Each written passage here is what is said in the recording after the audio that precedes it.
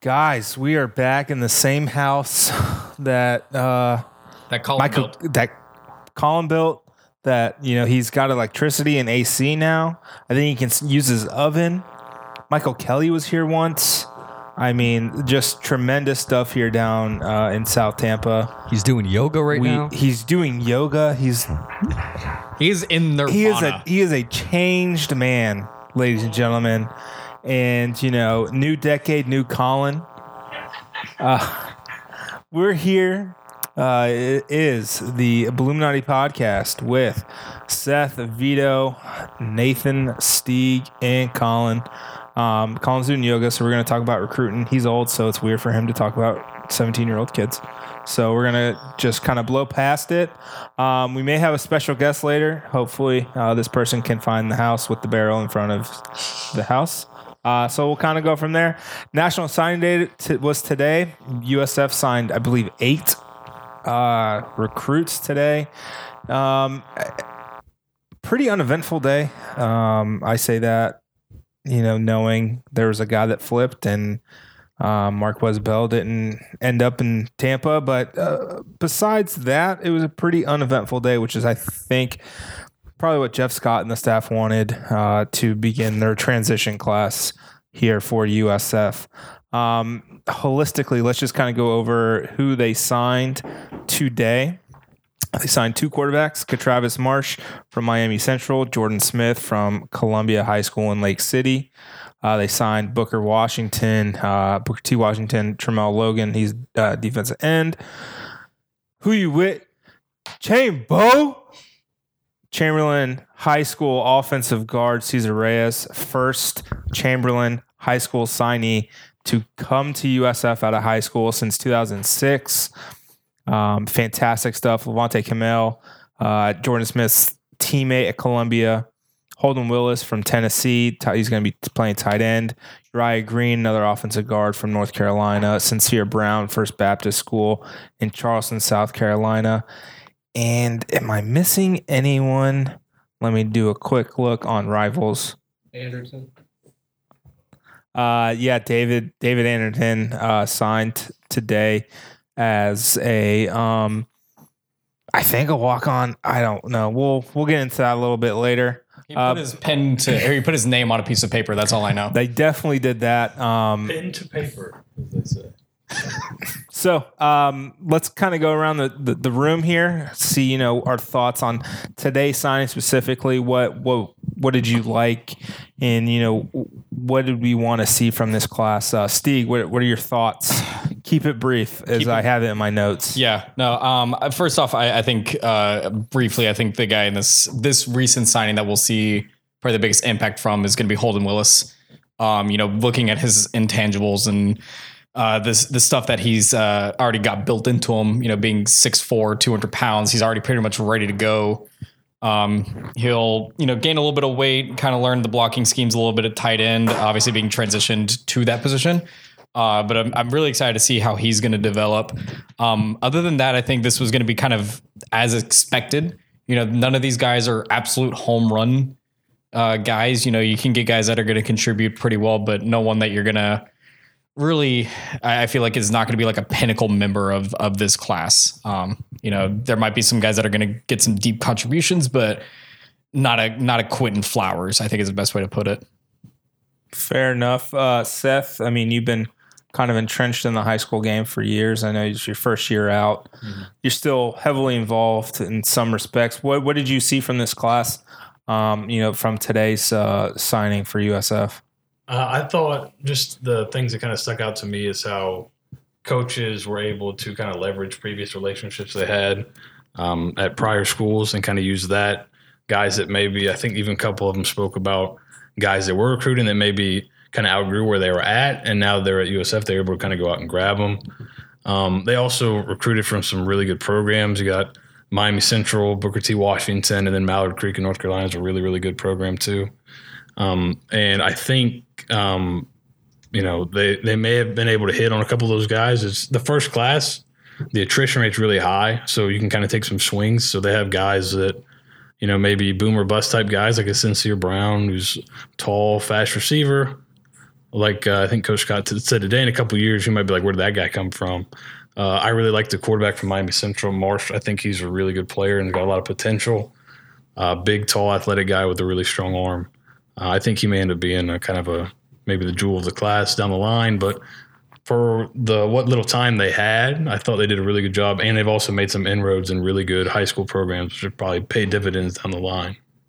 Right. And, when I wrote Marsh's, signing post last night, I rewatched his highlight film, and something that kind of stuck out.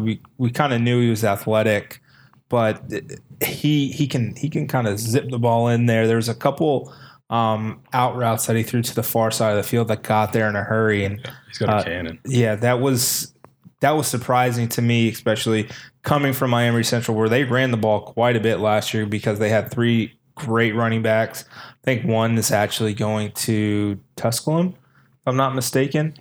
Following Cade. Yeah, Juwan something. Is it Henry, maybe? Yeah, Juan Henry. I think he's going to Tusculum. But if you watch them, I watched Miami Central play a little bit last year, and I saw them play Palmetto in the Final Four, and the quarterback was putting balls on the money but their receivers weren't very good. They were not at the level you'd say this is Miami Central receivers typically. They were able to beat some other, like when they played Escambia. Escambia's not quite as athletic as, say, Palmetto or Miami Central, so those guys were wide open. But he was putting the ball on the money on guys, and they weren't catching it. So I thought his stats kind of didn't really maybe belie the physical tools he has. So I think he's got a lot of room to grow. Yeah, I think I'm excited about the 2 quarterbacks, especially being able to have 4 quarterbacks going into fall camp, which is vital. I think Jeff Scott said it today that, Jaquez Evans has shown interest in going back to wide receiver. That's another weapon. He was kind of pressed into, backup QB duty while also running the Wildcat before he got hurt. And I think it's important for him to be able to stick at one position and learn that position because that kid is super talented, and being able to have Cade Fortin, the 2 freshmen, Jordan McLeod in the room really kind of helps solidify the quarterback room. And, there's always going to be people that, attrition. Who knows if someone wants to leave after spring or after fall. I guess by someone I mean Jordan McLeod, just because of who they brought in, and that's perfectly fine. But being able to have a solid foundation, having 2 freshmen, I would expect either one of them to redshirt or both, depending on how the season goes, and kind of stagger it a little bit more. So I'm excited for that. Again, Cesar Reyes, I think watching his film, he was a big dude. He's 6'5", 287. He played left tackle at Chamberlain. I think he projects to be like a right guard prospect. I think he's probably better suited there. He's not as mobile as you want your left tackle. And I think it'll be fun, especially if, Jordan Smith becomes the starting quarterback. He's a lefty. Having Cesar, protect your blind side at the right guard is not the worst thing in the world for sure. Let's see. I was going to say Uriah. Is it Uriah or is it Uriah? I know Uriah Faber. Yeah, Uriah is also pretty hefty boy as well. He's another guy that I can see kind of getting some good playing time this year as well, just because he obviously came from a pretty talented program as well up in North Carolina. I think he can be a contributor. And then David Anderton, whatever status he has, I think that he's kind of the Swiss Army knife of the class. He can play center, he can play left tackle, he can probably play guard if he really needs to. I think Jeff Scott, knew that offensive line was going to be an issue, and he got 3 guys who he could plug in and probably, see great success with. And I think this class, they're not done with this class. I think transfers that'll be coming in will kind of end this class up. He said himself today he wants 14 scholarship linemen. The 2 they signed today put them at 12, I think. So he still wants 2 more ideally. So where are you going to get those 2? In the transfer portal, probably. So, Yep. And as we move on here, we have a special guest, former Daily Stampede writer, contributor.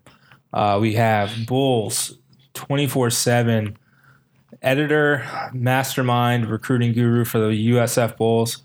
Will Turner is here. He made an appearance in South Tampa. So I appreciate you coming on, Will, and helping answer our old people questions about recruiting. And hopefully, enlighten some folks. First of all, I just wanted to, get your thoughts, holistically about this class. What did you like? What would you have liked to see from this class? And we'll go from there. Well, first of all, thanks for bringing me back on. I think I was on this once when I worked with TDOs. Yeah, probably. I think I was on it once because we didn't do a whole lot over the summer. But yeah, so class, holistically, they did a pretty good job of getting everybody back. Especially, I think what I'm most impressed with is their ability to keep the secondary together between Chris Townsell, Mac Harris, AJ Hamilton, and who am I forgetting? Ben Knox. Ben Knox, yeah. So with those four guys, Townsell's already on campus as an early enrollee, but you get four very quality guys that are quality individuals, not just quality football players. And I think they're going to be really, really good. Especially, I think the one that probably has the best chance of being the best out of all of them is Ben Knox. Very long cornerback, played alongside Avante Williams, who's a safety that shocked the world and went to Miami, as opposed to 15 crystal ball picks that had him going to Florida. Thanks for dropping me from 4th to 17th. Appreciate that. No, but I think that kind of will help him. Well, it has helped Knox develop. I think he's going to be a really good player for USF. I think Townsell's going to be really good because that Deerfield Beach program is known for getting kids ready to go to college. And I think Mac Harris could be a Swiss Army knife. He could play either safety or cornerback. He can also play a variety of offensive positions. So if he decides to switch to the other side of the ball, he could do that. And AJ Hamilton can do a lot of different things too. I kind of project him a little bit more as a nickelback, considering he's only 5'9", 5'10". But again, played with another guy that's another guy in the secondary at Dunellen that's going to Florida. So, some of these guys have been groomed very, very well. Chris Townsell, obviously Deerfield Beach. I mean, they had 11, 12 guys going D1. And even a guy like Mac Harris, who was kind of the star of the Villages, had some very good players around him. Aside from that, I think they did a good job just rebounding the class. I mean, I would have liked to have seen another running back potentially, or maybe another wide receiver, or maybe another defensive lineman, particularly on the defensive end position. But yeah, I think they did a good job, especially in the offensive line, kind of bringing back some guys that they missed. Miller Merriweather Lewis just signed a Coffeyville today, so he's going to go JUCO. So you didn't really lose a lot on the decommitment. They didn't really project up. Chris Love ended up at Maryland. I think that was probably the highest. Evan Webster was FAMU, I think. So you didn't lose a lot on the O-line in terms of quality. So I think they did a good job rebounding. Caesar's going to be a star. I think Caesar's the key to recruiting Tampa Bay again. I think he's going to open up a lot of opportunities, especially at a school like Chamberlain that is, kind of in the heart of Hillsborough County and has a lot of good players that have gone through that program over the years, especially in the last 5 under Jason Lane. Yeah, I think aside from that, I mean, you look at grabbing kids from out of state. I think Sincere Brown's going to be a pretty good pickup at 6'4", 6'5", and going to need to put on some weight. Holden Willis will be good. As Stieg said, Jeff Scott feels confident that he'll be able to transition well from wide receiver to tight end. I think so as well, but I need to see it for my own eyes. I think this year you're obviously going to see a lot of Jacob Mathis. I think you're going to see some Fred Lloyd and some Chris Carter. I think you're going to see all three of them, but Willis is kind of a guy that I think will manifest. Some guys that I think will fly under the radar, but have a potential to be really, really good. Tramel Logan, I think, is going to be really good. At the defensive end spot, played in a lot of tough ball games for Booker T. Schedule was very tough while he was there. Catravis Marsh, I was ecstatic when USF landed him because I had watched the film against Palmetto. That was a game I was going to go to if I didn't go to the USF UCF game. But I watched that film against Palmetto. and I've talked to his defensive coordinator a lot, and he really seems to like him.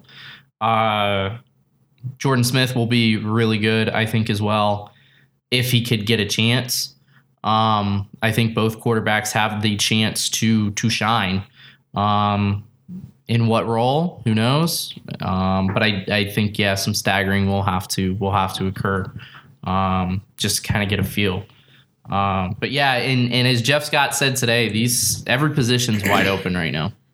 Quarterback's wide open, safety's wide open, kicker's wide open, everything is wide open. He said that he has not watched a single minute of film from last year. Good. Lucky. I can't say that. Yeah, I can't say that. Blame him. I don't believe that, brother. Oh, absolutely not. He's exaggerating for the masses. Very nice guy. Sure. But so I think every position is wide open. I think there's going to be a lot of reevaluation. A lot of people have asked me, why have we not seen more transfers go in? I don't think that happens until after the spring, because I think guys are going to, kind of see how this spring goes and then kind of feel it out. But that's just kind of some holistic thoughts. Yeah, real quick, you mentioned some of the decommits. I'm just pulling up the list here from your site. Decommits: Tate went to Florida State, Tyree goes to Virginia Tech, Marquez goes to Cincinnati, Tyler Braun goes to Kent State, Miller goes to JUCO, Vincent Starling, he is a 3-star, fairly rated 3-star, goes to South Dakota. Frankie Burgess, I think, was a package deal to Maryland, I want to say. Or maybe he just went on his own. Let me double check. He went on his own. He was projecting up because this was like his only 1 or 2 year, first or second year playing football or whatnot, and he was projecting up quite a bit. So I think that was kind of in the cards. Chris Love, Maryland, Evan Webster, FAMU, Gilbert, South Carolina, Daquan Bailey Brown. Did he sign? It's a great question. Is he going to run back Dodge City again? No, he signed with Southern Miss today. He signed with Southern Miss. USA. Yeah. Okay. Gentle Hunt, he had a family emergency and did not sign today, according to the Gainesville High Twitter. I don't know where he's going. Okay. And then Chance Coleman, the Gaither grad linebacker, is FIU. Yeah. Teron Keith didn't sign today. So some of these guys that I don't know if the previous coaching staff just missed on them or trying to take some chances on guys that did project up because they were recruiting and coaching for their lives, because I think they kind of saw the writing on the wall here. But again, I think the biggest misses were Tate and Bell and Saunders. Really, those top 3 guys will be missed. But you replace them either. Tate gets switched out for Travis Marsh. Not that big of a loss. Recruiting ranking wise, we'll see what plays out. Tate just needed Mike Norvell to offer him again, and that's kind of what happened. Was like he ended up being an All-American, which and I think the writing was kind of on the wall. He was a silent to Pitt before Norvell kind of swooped in again for the second time, because he offered him while he was at Memphis, and I think that was kind of all he needed to hear, because Valdosta is only maybe an hour and a half, 2-hour drive to Tallahassee, if that's even that long. Barely. Yeah. I was about to say it's a pretty quick drive. and especially now that his dad has been fired at Valdosta as head coach, he'll have more time to go see his kid. Yeah, and that's a whole different story. Absolutely. That's a whole different can of worms right there. Absolutely. So, Will, we had, as I mentioned, Gilbert Edmonds was set to sign with USF today until about 7:30. 7:45. Yeah.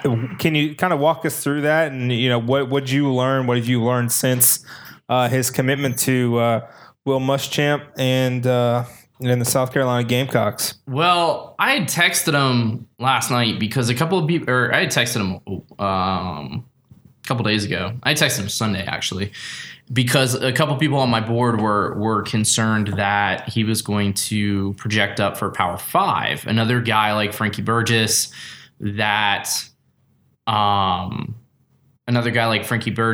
who was projecting up, first year playing football, first year playing defensive end.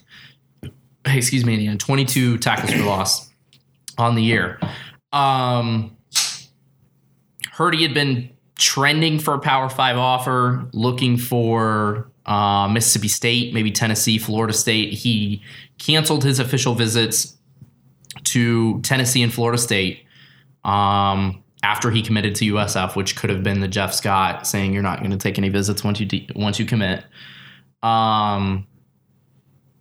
So I texted him on Sunday. I get a response late last night. He says, yeah, everything's good.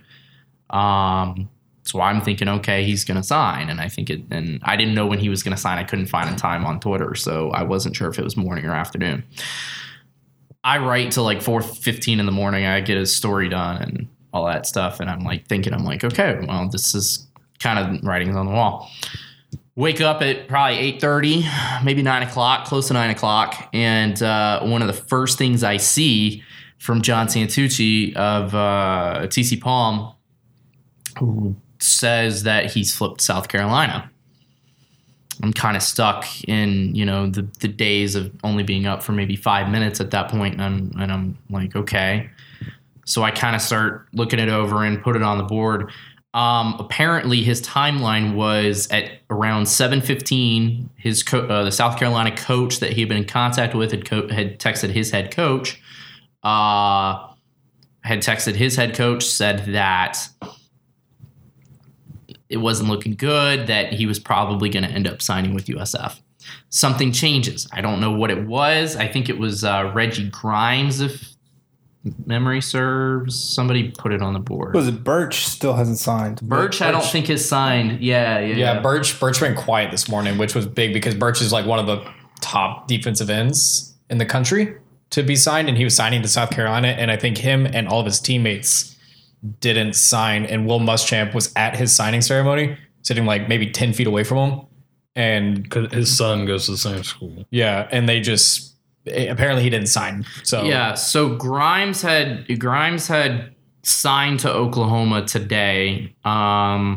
He had committed back in November, but I think South Carolina was pretty high on him and thinking that they might be able to flip him. They don't flip him, they go for Gilbert. So within 15 minutes, that same coach texted the Westwood head coach saying that things have changed. They're a go.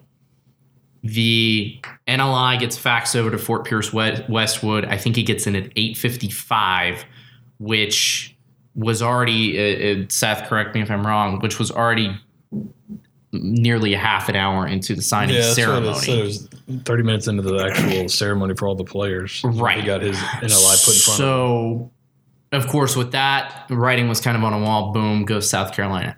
I have not heard anything more since. I have not heard why. I'm assuming it was the only reason I can put together is the fact that he was gunning for a Power 5 offer. They said he went they did like a tour and they went to camp there last summer, and he went there and kind of fell in love with it. So as soon as they offered, he was on it, basically.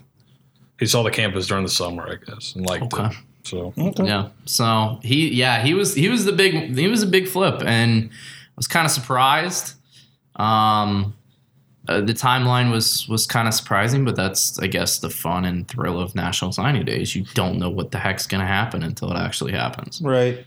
And to transition, we kind of figured Marquez Bell wasn't going to sign with USF, but it was never completely out of the question. He put USF in his top 4 prior to his visits. It was USF, Cincy, Indiana, and Virginia. Correct. Yeah. I think Virginia never had a shot. Virginia could not guarantee him admission. They wanted him, but they couldn't guarantee admission. I don't know why. I don't know. They claim it was grades, but everybody claims it's grades now. I don't think Indiana had a real shot.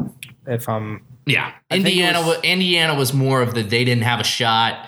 Virginia wanted him, and he wanted to potentially go to Virginia, but the admission factor. Right. So it was between Cincinnati and USF. He was, I think, the first guy to decommit after Charlie Strong got fired.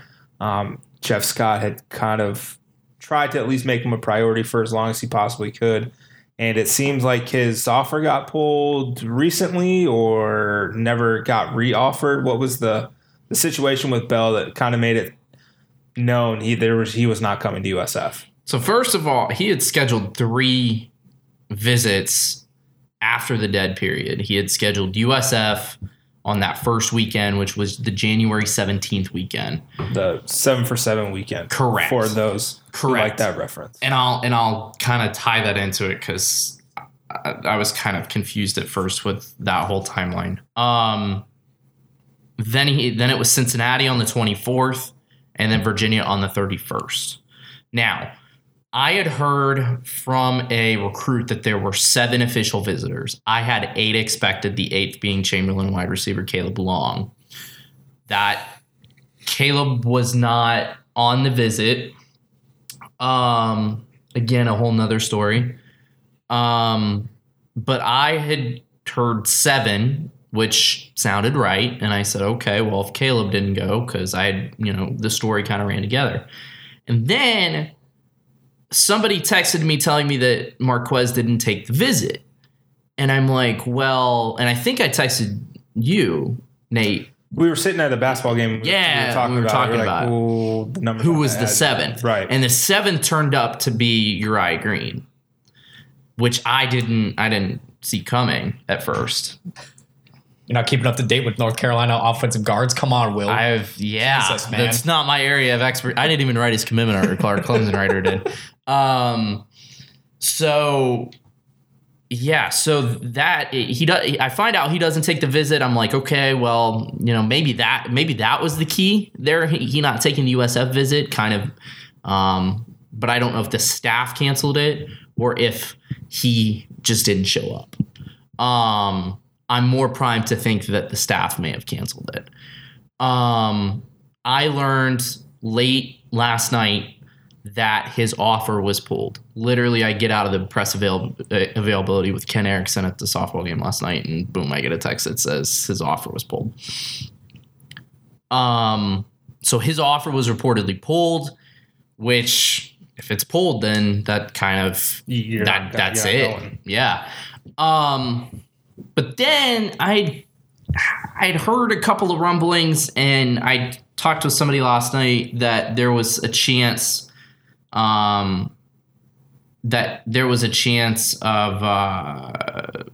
scholarship him coming up. back, because of Edmond's flip.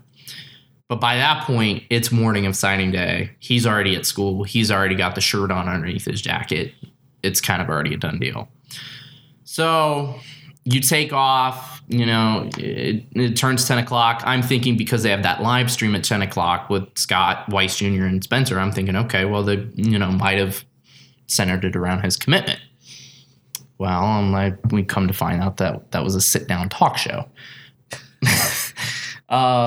Wasted an hour of my life watching that. So basically, Bell pulls out a USF hat. There you go. Yeah, tell the story. I'm blanking. So I'm watching his cute son's just writing up a storm, just hanging out and surprisingly well behaved for basically a 1-year-old at a signing ceremony, sitting in front of dozens of people, waiting for his dad to finally talk. Mm-hmm. And he pulls out the USF hat. I swear. I screamed. I was like, let's go. I'm sitting in one of my offices has like some side breakout rooms. So I'm like, all right, I'm going to make some calls here while watching this video. And I see him put on the USF hat and I give a huge pump, fist bump. I'm like, fuck yeah. And then I see him throw the hat away. And I'm like, oh no. He signs with Cincinnati, and that's fine.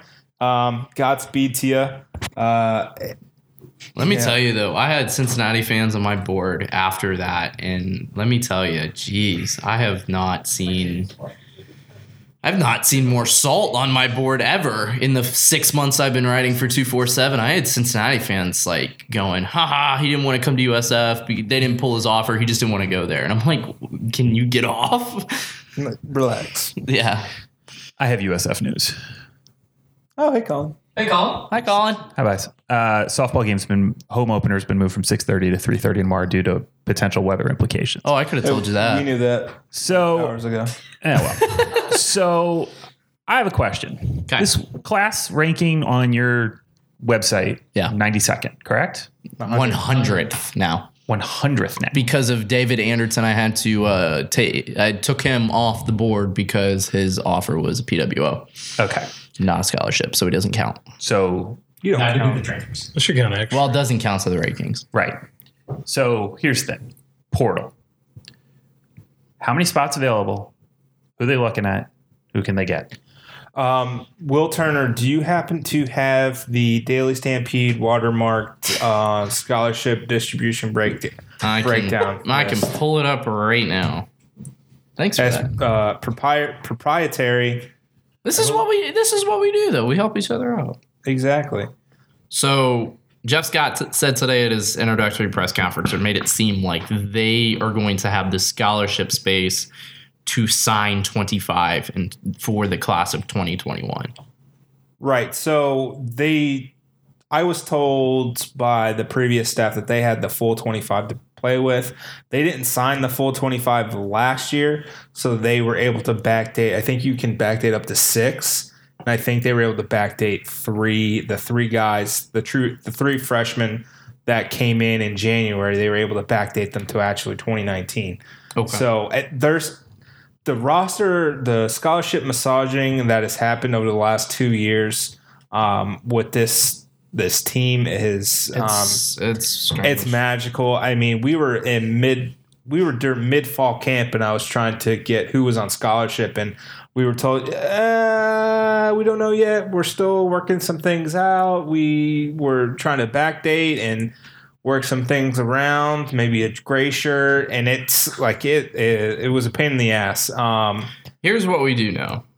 We do know that 3 players, and I'm not giving their names out because I don't know if they know.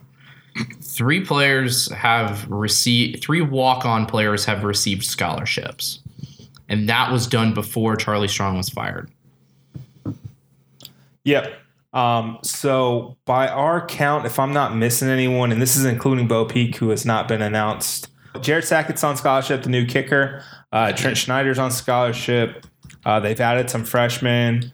Uneducatedly educated, I believe they have about 4 to 5 scholarships to play with if our numbers are correct. Sounds right. We've worked very hard to curate this list of scholarships by position. God, I don't know how to work Excel well enough to do it by class, then by position. So this is very rudimentary news here.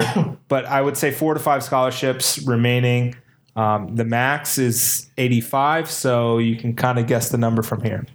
Okay, so if we've got 5 to 6 remaining, targets, who's coming? Like who's getting in the door? Because 102nd ranked class, or 100 class, not fam. I mean, look, I understand transition and all that kind of stuff, but man, that means you're behind some Sunbelt schools. Listen, Yeah, so the Taggart to Strong class of 2017, for reference, ranked 76th, but still 5th in the conference. But the average rating was a .8165.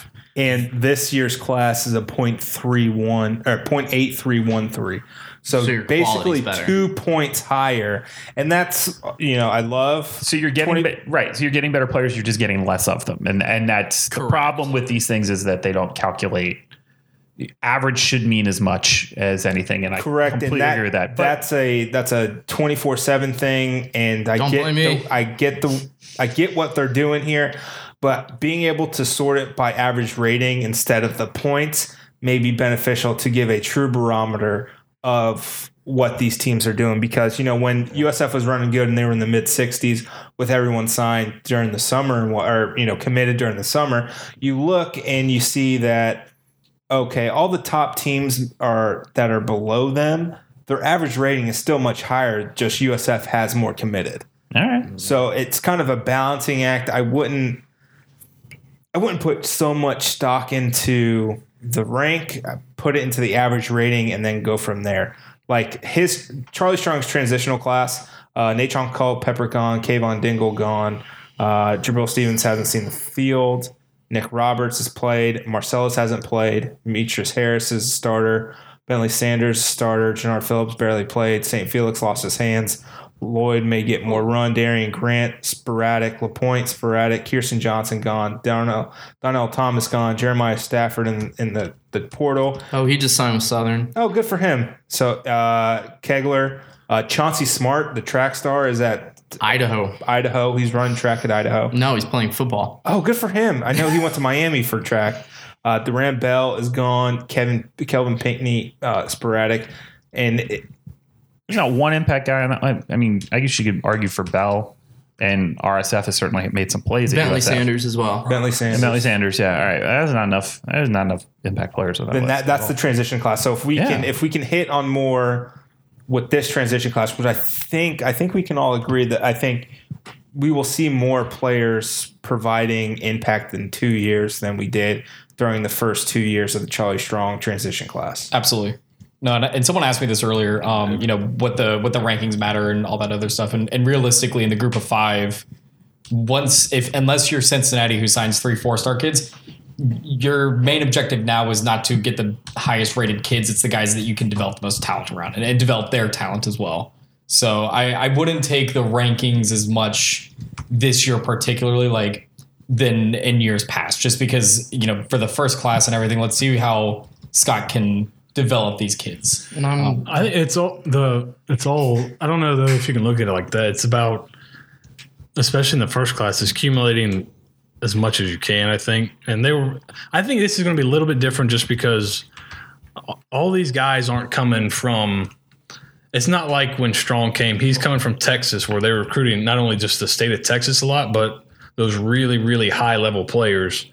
A lot of these coaches are coming from, you got guys coming from FAU, Coastal Carolina. They were already kind of recruiting at this level, maybe a little bit below, and they were really trying hard to get these better guys to come to their schools.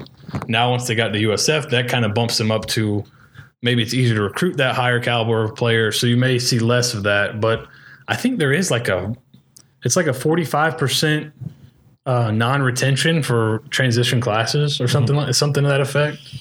So half these guys may never play it down. Yeah. So here is the average recruit ranking compared to the where they are in the class. Number one, obviously Cincinnati. SMU is 7th in the class rankings, but they are 2nd in average recruit rating. Memphis, they are 5th total, 3rd average. UCF at 4th. That is level in both. Tulane is 2nd in the American in total. They are 6th in average. USF is 9th.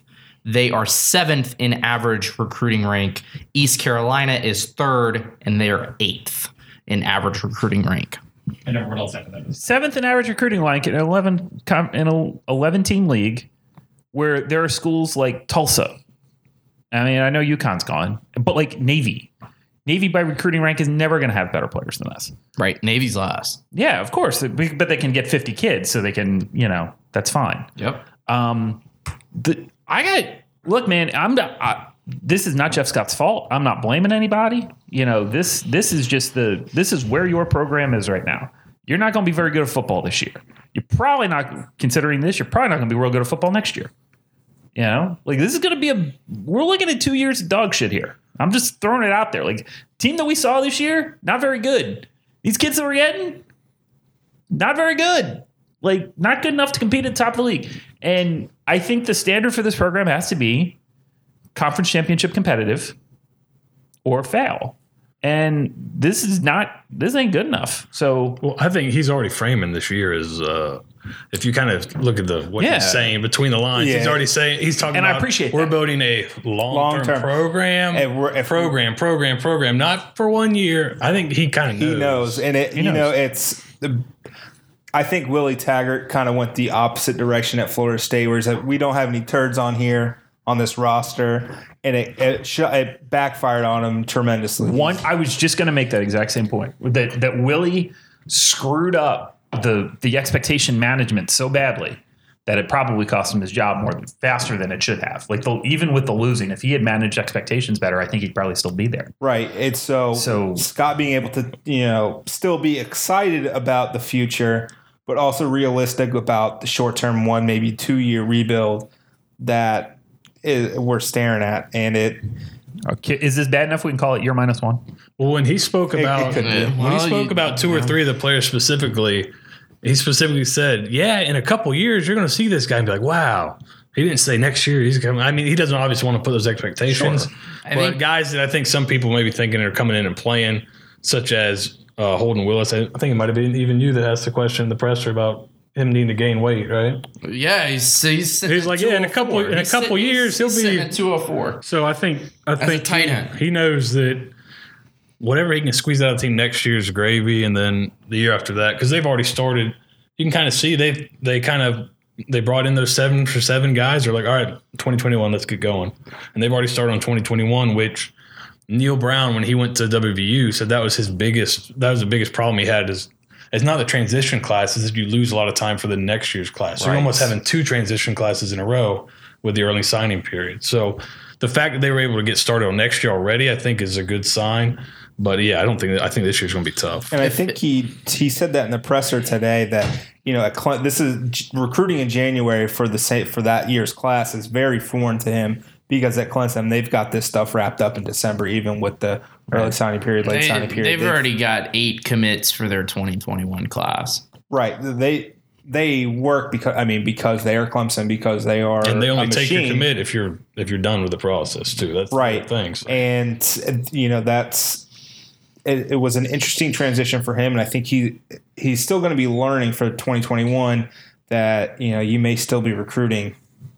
Until February 4th or the day before signing day, making sure your class stays intact here, and that's totally okay. Like, look, this is not Jeff Scott's fault, but I think USF fans need to manage some expectations here and realize that unless this portal blows up, and we're talking a full SMU here, 30, yeah, I'm cool with that, by the way. Like, whatever it takes, man. But if they're going to try and build this program through the high schools of Florida, which is long-term how you have to build this program, this team's going to suck next year. Well, that's what we talked about when I gave my super hot fire take that Strong shouldn't be fired. My reason was your best chance to be decent next year is to but you can't think keep as much as you can together. But long-term, it was the right move. Right. You got to burn it. So this year, you kind of punted on it. You're burning the village to save it. And that's the only way that this is going to – that's okay. But I'm saying this preemptively for a lot of our fans out there that are going to be super frustrated this year, and for Jamie in our Slack channel. Okay. Because Jamie in our Slack channel is going to basically want to set himself on fire the entire time and threaten to jump off a bridge in Dallas, Texas and whatever. He's already doing that. And there's going to be other fans like that. There's going to be why do I invest in time? Why do I invest in this program? Well, if you're invested now, just realize that investing for this year isn't going to do you a lot of good, probably. And invest for, go the road trips. I'm still going to Austin. I'm going to the game. I'll be there. I'm not missing any of this. This is still my team and whatever. But it's going to be a long slog. And as Brian Gregory showed, you can get over the top, and it's not always going to be smooth sailing and up all the way, but it can be done. Regression is not linear. Correct. If I had to pick 3 guys that I think are going to contribute this year, and I say 3 because I think only 3 guys will have a real shot at contributing. 3 guys that I think can contribute next year is going to be Tua Tupo, because there's a need for defensive tackles, a general need along the defensive line. I think Tramel Logan is going to be another one along the defensive line that can make an instant impact, simply because there's no defensive ends. And the third, I think, I'll give it an or, is either going to be Cesar Reyes or Uriah Green. And I say that because there's a desperate need along the offensive line. I would say Cesar before Uriah, because I think Cesar might be a little bit more ready and he can play either guard or tackle.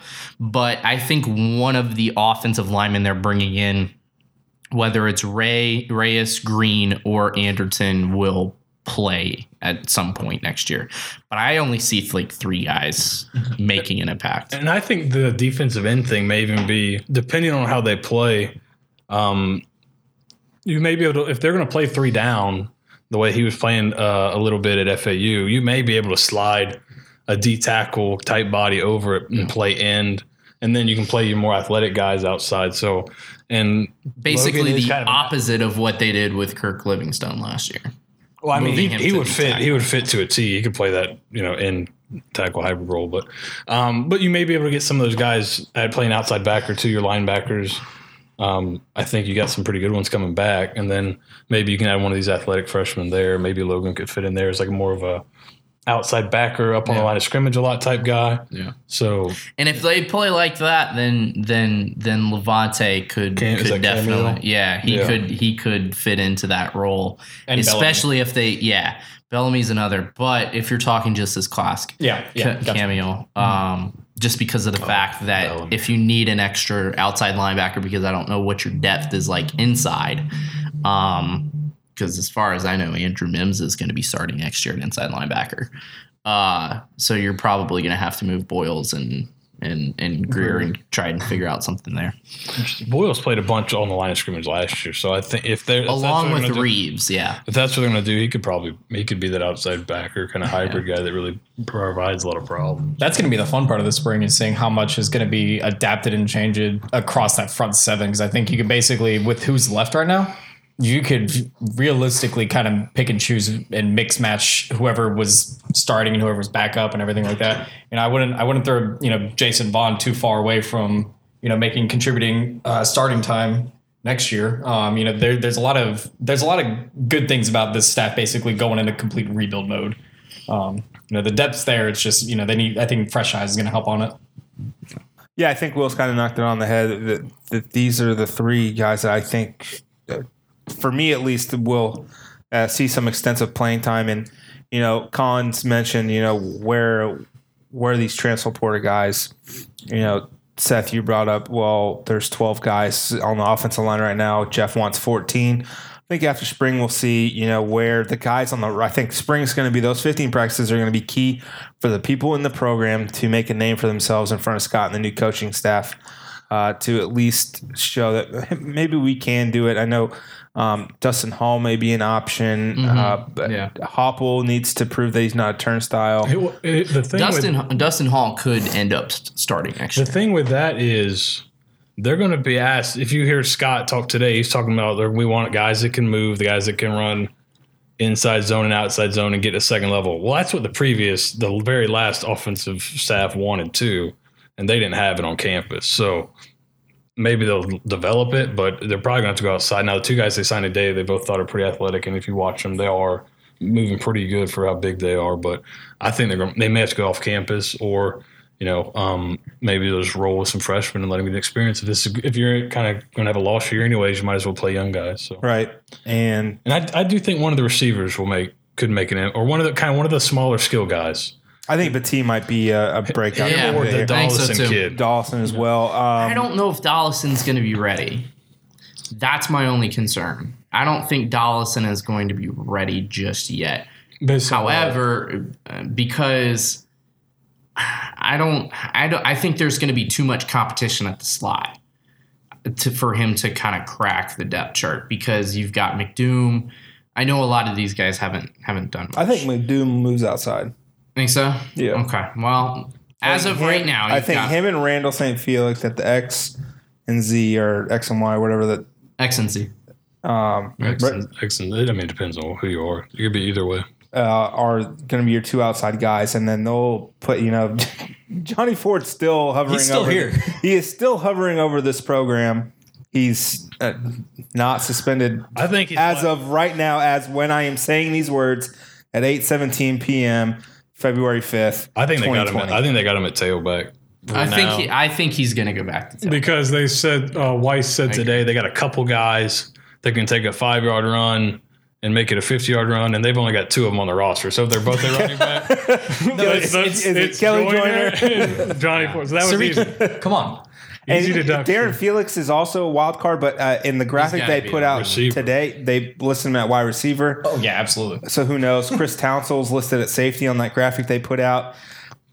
I mean, it's all moving parts until you get them on the field and see what they're doing in the spring.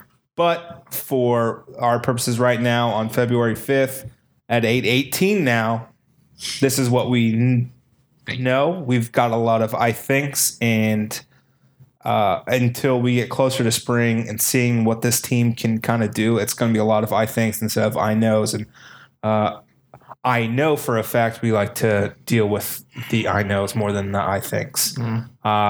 Well, at least at our website. I don't know what Will likes to do. He may just likes to throw stuff at the wall and hope it sticks. But who taught you that? Not us. And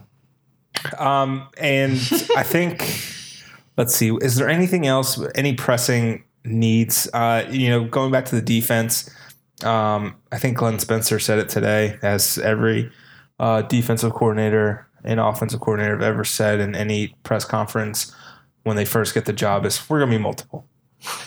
We're not going to be one thing. We're going to be multiple. We're going to sit back and not attack and just take what they give us. No, everyone also attacks. Yeah, we're gonna blitz when the time's right. We're not gonna be predictable. We're gonna be aggressive, hard hitting, tenacious defense. Sure. Who knows? To his credit, they were at FAU. They were really aggressive. So Led the That's nation in why they had interceptions and interceptions. turnovers. Takeaways.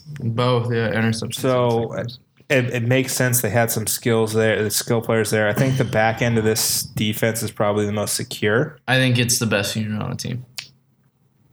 I agree. I mean, KJ, Mike, yeah, KJ, Mike. Vincent Davis, Daquan Evans, Bentley, Mackay, Nick, for all of his faults, has a lot of tackles. Has the most interceptions. He got on a the lot. team He still. got a lot better down the stretch last year. he may. Do you think he could fit in like a more of like a hybrid, almost outside backer safety role? I feel like yeah. I think the I closer think- to the line of scrimmage he is, the better for him in the defense. I 'Cause think if he he's is- very If aggressive. they're going to play that, if they're going to gambles play a lot. that 3 down kind of tight front look that they did in the bowl game, which he said, like you said, they're multiple, but if he plays the tight front stuff, he'll have kind of those outside backer safety hybrids in there, and maybe that's a place where he can maybe shine a little bit more because Right. he Just does don't- love to come downhill. Just don't be like BYU and rush 3 and drop 8 every time. That was the weirdest thing. I don't understand it. I don't know how they won any games. There was a terrible I think that kind of wraps up signing day. If we can kind of go from there. Real quick, we'll just briefly touch some stuff. Softball played Team USA last night in the Stand Beside Her tour for Team USA, coached by USF head coach Ken Erickson, which is a true honor. He's not going to be coaching USF this year. Jessica Moore will be the interim head coach. I think this is a great opportunity for her to grow as a coach, for Ken to get the exposure, and for these girls, for these USF softball players to play against the best softball team in the world is something that they'll always remember. And I think Ken's done a great job of growing the game in Tampa and Florida, and just within USF, the culture of USF and knowing you've got softball who's always going to be good, and that's huge. And I'm excited to see what this women's team can do. Well, you were there last night, right? I was. It was a fantastic environment. Georgina Korick, stud or stud? Whichever is more of a stud. Yeah. Yeah. I think it was the second one. So she loaded the bases in the first, and I think had 2 on in the second, and I think she had another 2 on in the third. But she got out of trouble. Allowed 1 run on a wild pitch, which you could really chalk that up to just pitcher catcher not being familiar with each other, because AJ Carter was getting her first start behind the plate. Represent Riverview alum. So I think you could really chalk that up to just them not knowing each other as well. That relationship will grow. I think Carter's going to end up being the everyday catcher. Korick is fantastic. I also think Brittany Hook is going to be pretty good. She has improved a lot. And that defense is stupid good. I mean, that relay. Four-woman relay last night. That was just Textbook. yeah, it was phenomenal. And when you have Anna Bruni going gap to gap from left center to right center, you're gonna be the best defensive team in the conference. Yeah, it's going to be exciting to see this team grow and They can get that offense right, though. Yeah, I mean, Georgina Corrick's going to be dropping dingers, so apparently she's going to be hitting this year, which I think she did in high school and was decent, and I think she either wanted to or they needed her and her bat in the lineup a little bit more. I'm excited for it. She wants to drop bombs, and I'm excited to see our pitcher strike you out 12 times and then drop a bomb on you. So that's it for softball. I think they start tomorrow, as Colin mentioned earlier in the podcast. Who knows if it's going to get cut out or not? There was some shit. Yeah, so they play Illinois State at 3:30, ring ceremony during that, and then the USF Rawlings Invitational. I have the schedule on my calendar. They play Fresno State Friday at 4:30. They play Michigan at 4:15 on Saturday. Georgia State at 8:45 on Saturday, and then Florida at 2:30 on Sunday. And then they open up with the St. Pete Clearwater Invite, which is going to be a great time. Yep. So we'll, look out for that. I think they're gonna be really good. I think they were picked first in the conference again this year. Men's and women's basketball, up and down. Men's basketball, I don't think we've talked since that. I have things to say. Oh, Colin has things to say. Men's basketball beat UCF for the first time since I think March 5th, 2014 or 2015.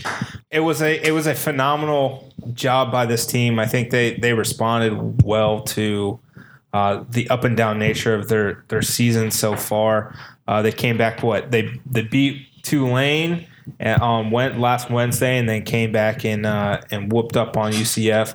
It was UCF's season low for points and their lowest point of the season, according to head coach Johnny Dawkins. Well, which was awesome. So let me add a thing there. I watched that game. UCF couldn't throw it in the ocean. They're not very good. How that team was like a tip away from beating Duke. However, when that shot did not go in, we knew they were going to fall off. How far they have fallen off this fast, I think, is kind of surprising. It's almost like Johnny Dawkins isn't maybe a great head coach at this level. Interesting. I'm just saying that all the things I said about Johnny Dawkins before he got here might be coming true. So as far as the women's team, they are probably underperforming where we thought they would be. Absolutely. They've had injury problems. Yep. They have not played well. Correct. They still play hard. They do.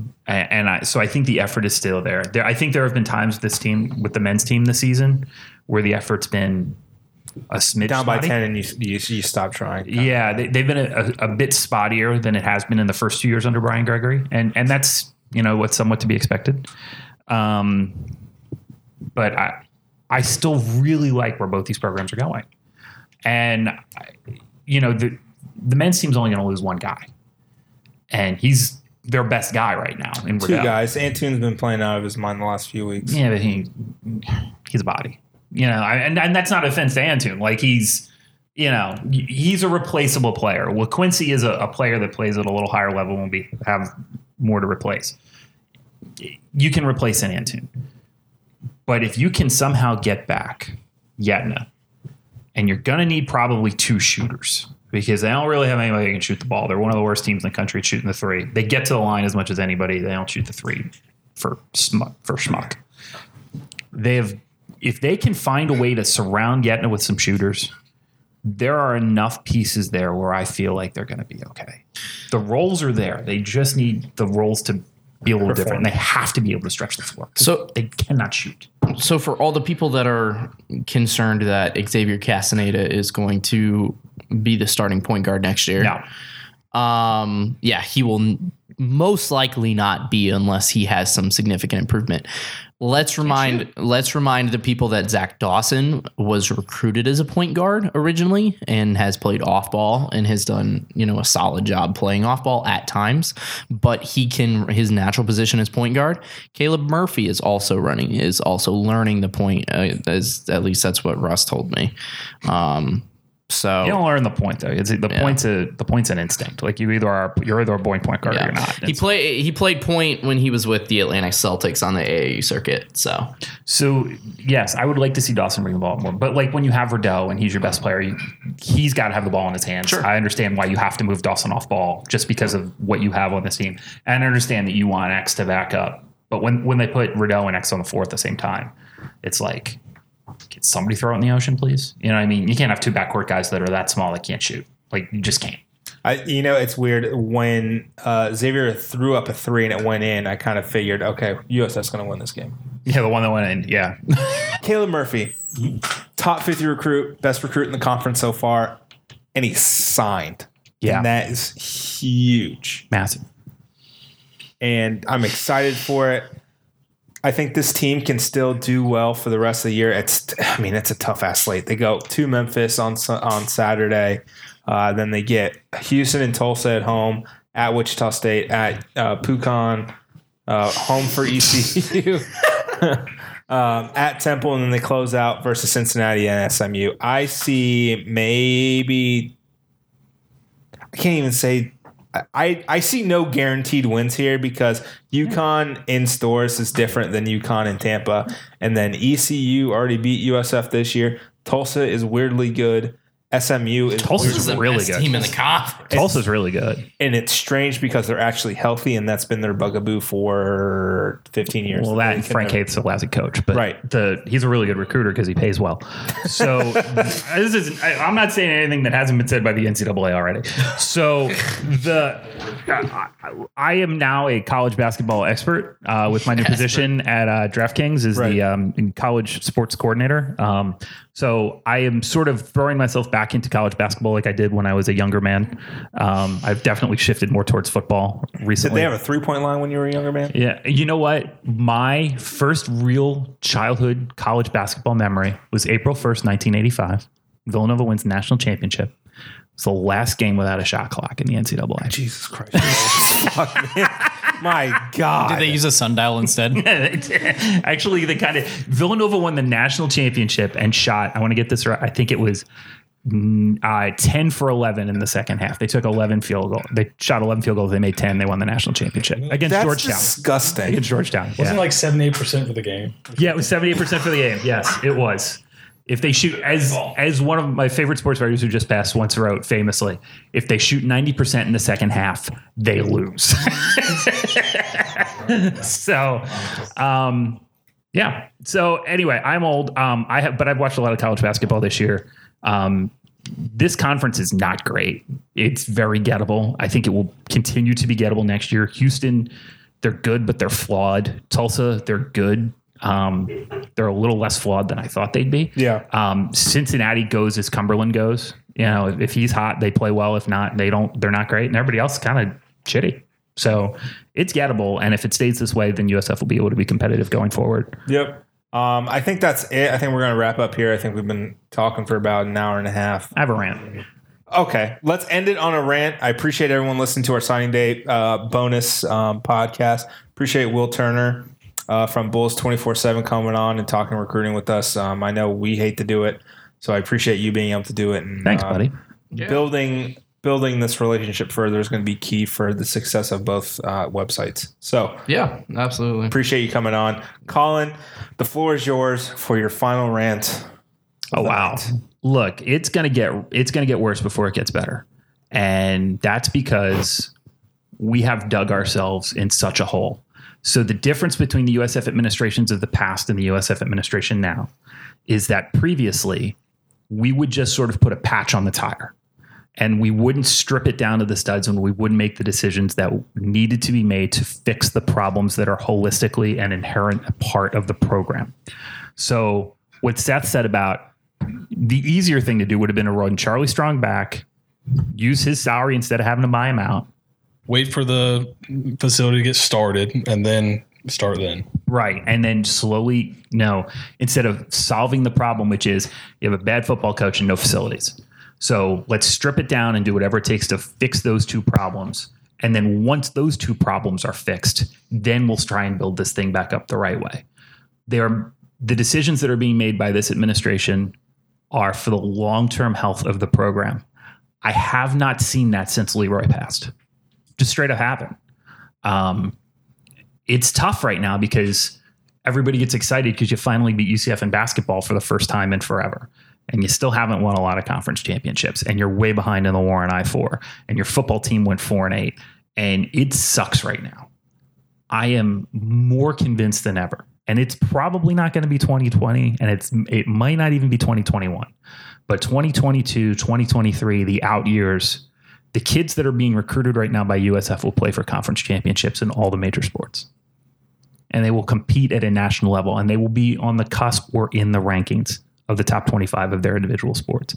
And that has not always been the case. And it's because somebody finally came in here and made the decisions, the hard choices that had to be made to solve the problem.